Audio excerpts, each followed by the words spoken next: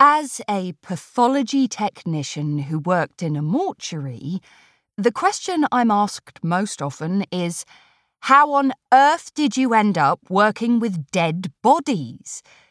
The answer, that I'd wanted to do so ever since I was a child, rarely satisfies.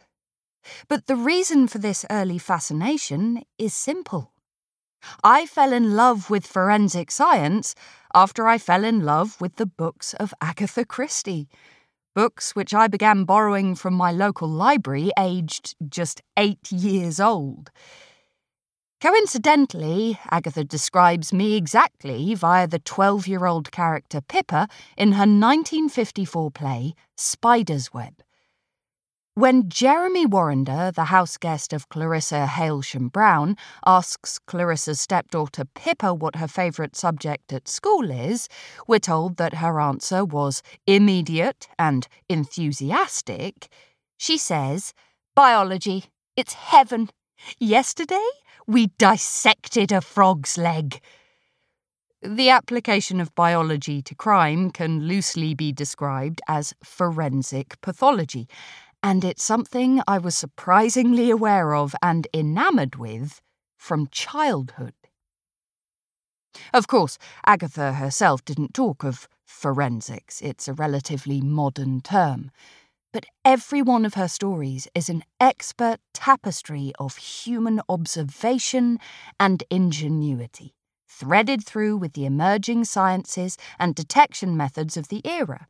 And it's this attention to forensic detail that really enthralled me at that young age. Included in her repertoire are mentions of fingerprints and document comparison, blood spatter analysis, trace evidence and firearms.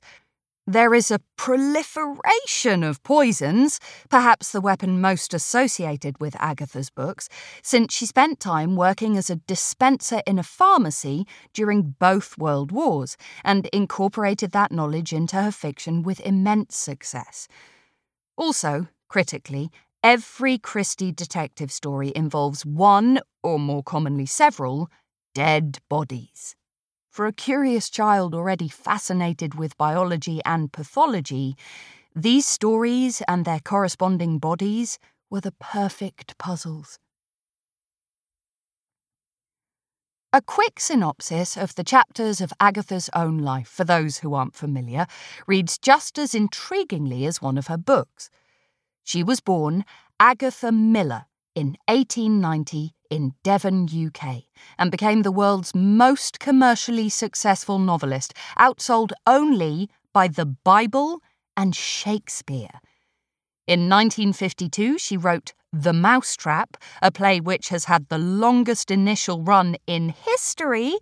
In fact, after 67 years, the only thing capable of suspending performances of The Mousetrap was the coronavirus outbreak of 2020.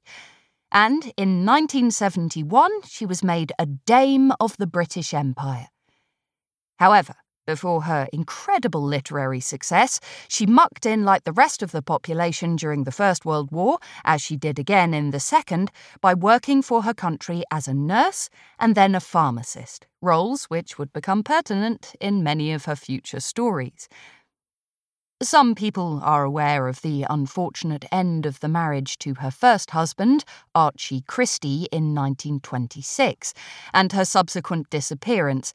It hit international headlines at the time when, after 11 days, she was discovered in a hotel in Harrogate, suffering with possible short-term memory loss, although the incident remains somewhat of a mystery, and she didn't mention it in her autobiography.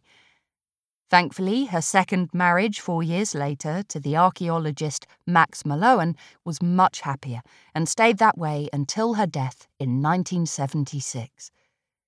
This second union even inspired in Agatha an interest in archaeology, which provided yet another talent towards her rapidly growing repertoire to be drawn upon in later books.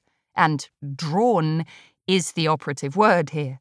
Max encouraged her to attend sketching lessons so she could record the finds at various excavations for posterity. and after meticulously cleaning and illustrating them, she became a bona fide member of the dig team.